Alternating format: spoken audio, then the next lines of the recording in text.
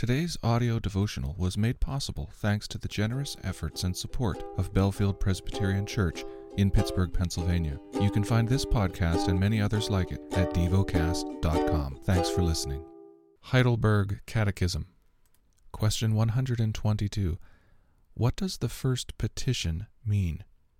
Hallowed be your name means, help us to truly know you, to honor, glorify, and praise you for all your works, and for all that shines forth from them, your almighty power, wisdom, kindness, justice, mercy, and truth.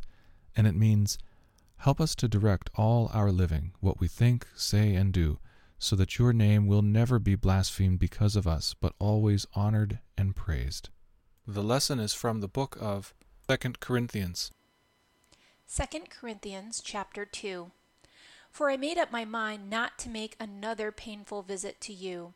For if I cause you pain, who is there to make me glad but the one whom I have pained?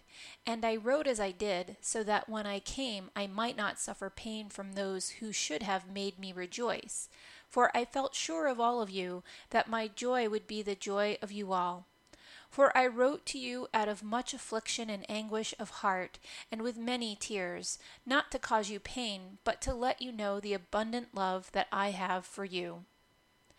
Now if anyone has caused pain, he has caused it not to me, but in some measure, not to put it too severely, to all of you.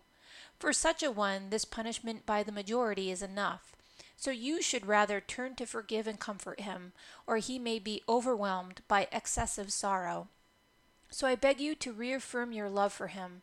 For this is why I wrote, that I might test you and know whether you are obedient in everything. Anyone whom you forgive, I also forgive.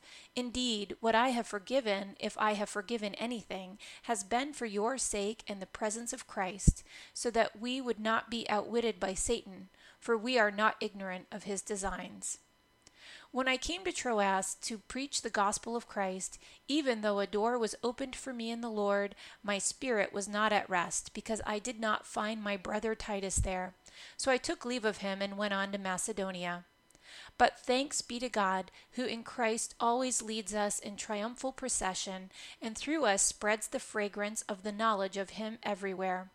For we are the aroma of Christ to God among those who are being saved, and among those who are perishing.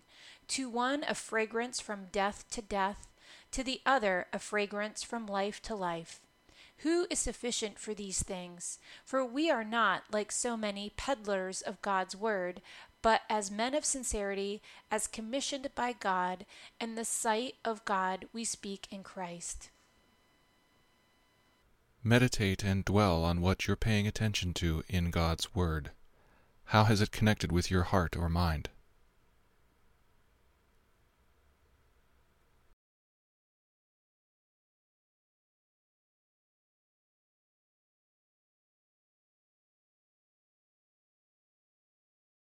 Pray to God freely about what has moved you today.